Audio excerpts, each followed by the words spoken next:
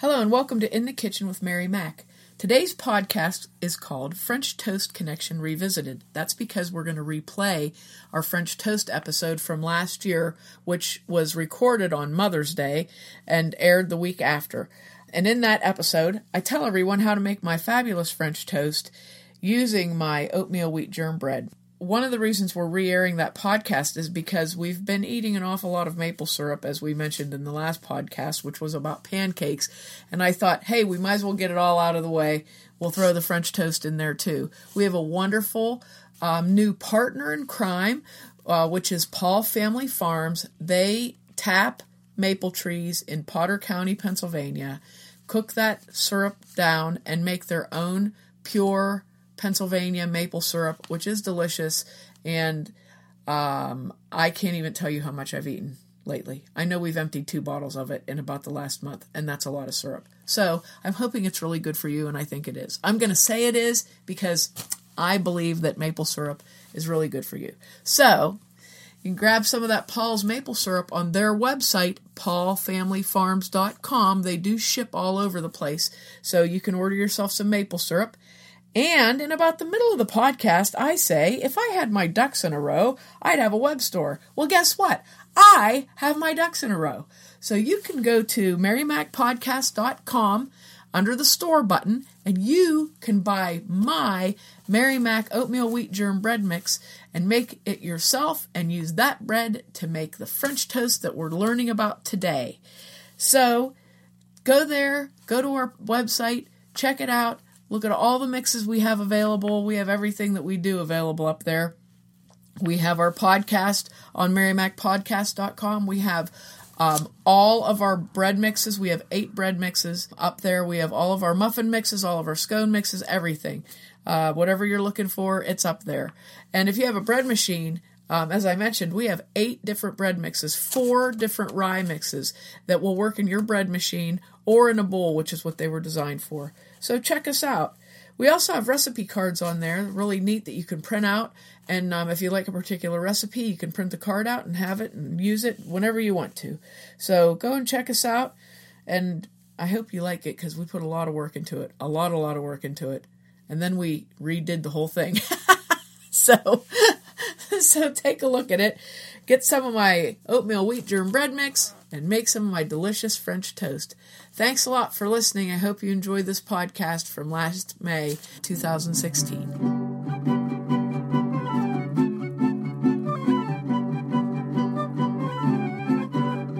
Hello and welcome to In the Kitchen with Mary Mac.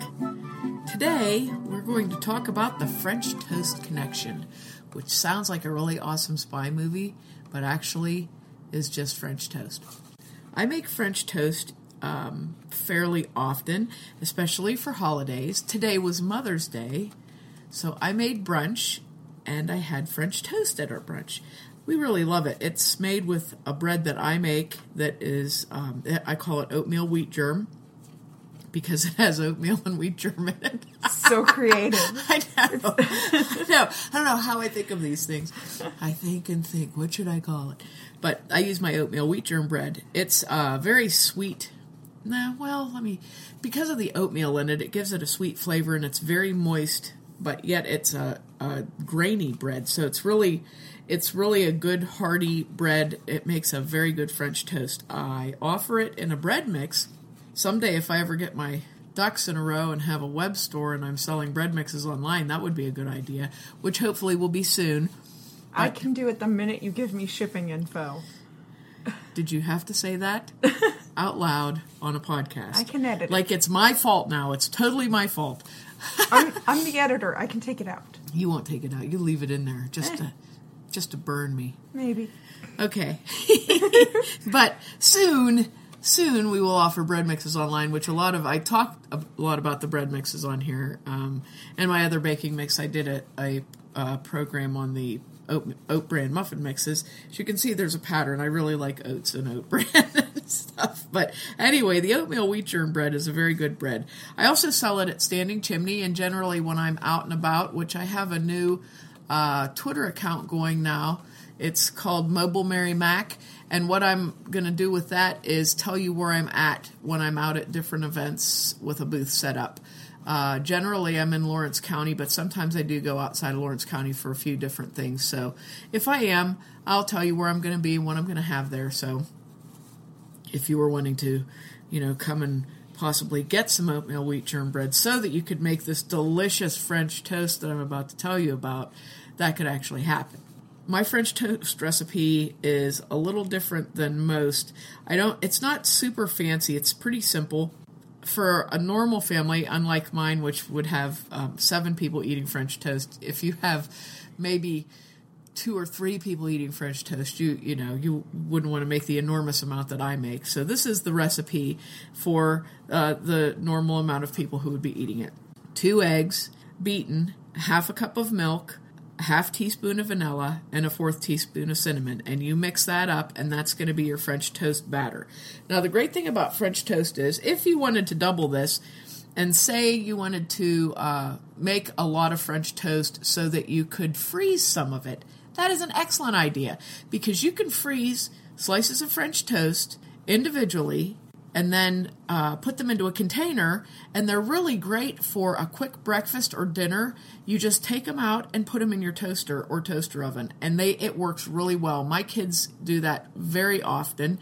It's a nice breakfast before school, and if you don't want to do it in the traditional way of, having French toast with syrup, you can take your French toast, butter, put some sugar or cinnamon sugar on it, and just be on your way, and it's a little heartier than a regular piece of toast. Anyway, that's a good tip. If you're going to make it, I always figure if you're going to make it, you might as well make extra. So anyway, in the event that you do not have my delicious oatmeal wheat germ bread, you can use any bakery bread, I would say. If you would buy, say, Saloni's sliced bread, that would probably work just fine. Or a good quality Italian store bread tends to be denser. You can use whole wheat bakery bread. The Wonder Bread types of breads don't work well because they're too moist already, and you need to have a bread that's, first of all, a little thicker than normal, and secondly, it needs to be what they call a day-old bread, which is not necessarily just a day-old, but a little on the stale side helps out a lot because you want the bread to soak up your batter. Basically, whatever bread you choose to use, you can use a homemade bread, a bakery bread, but you're going to want to slice it maybe a 1/2 inch thick, so it holds up to the dipping.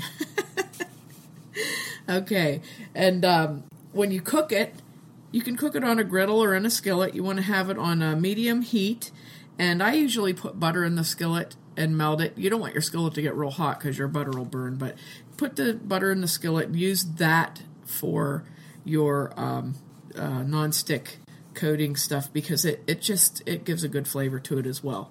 So you're going to dip your bread. Don't let it soak in the bowl. Just dip it, put it in the skillet, brown on both sides, and serve it warm. And some great things you can serve on it is fresh fruit.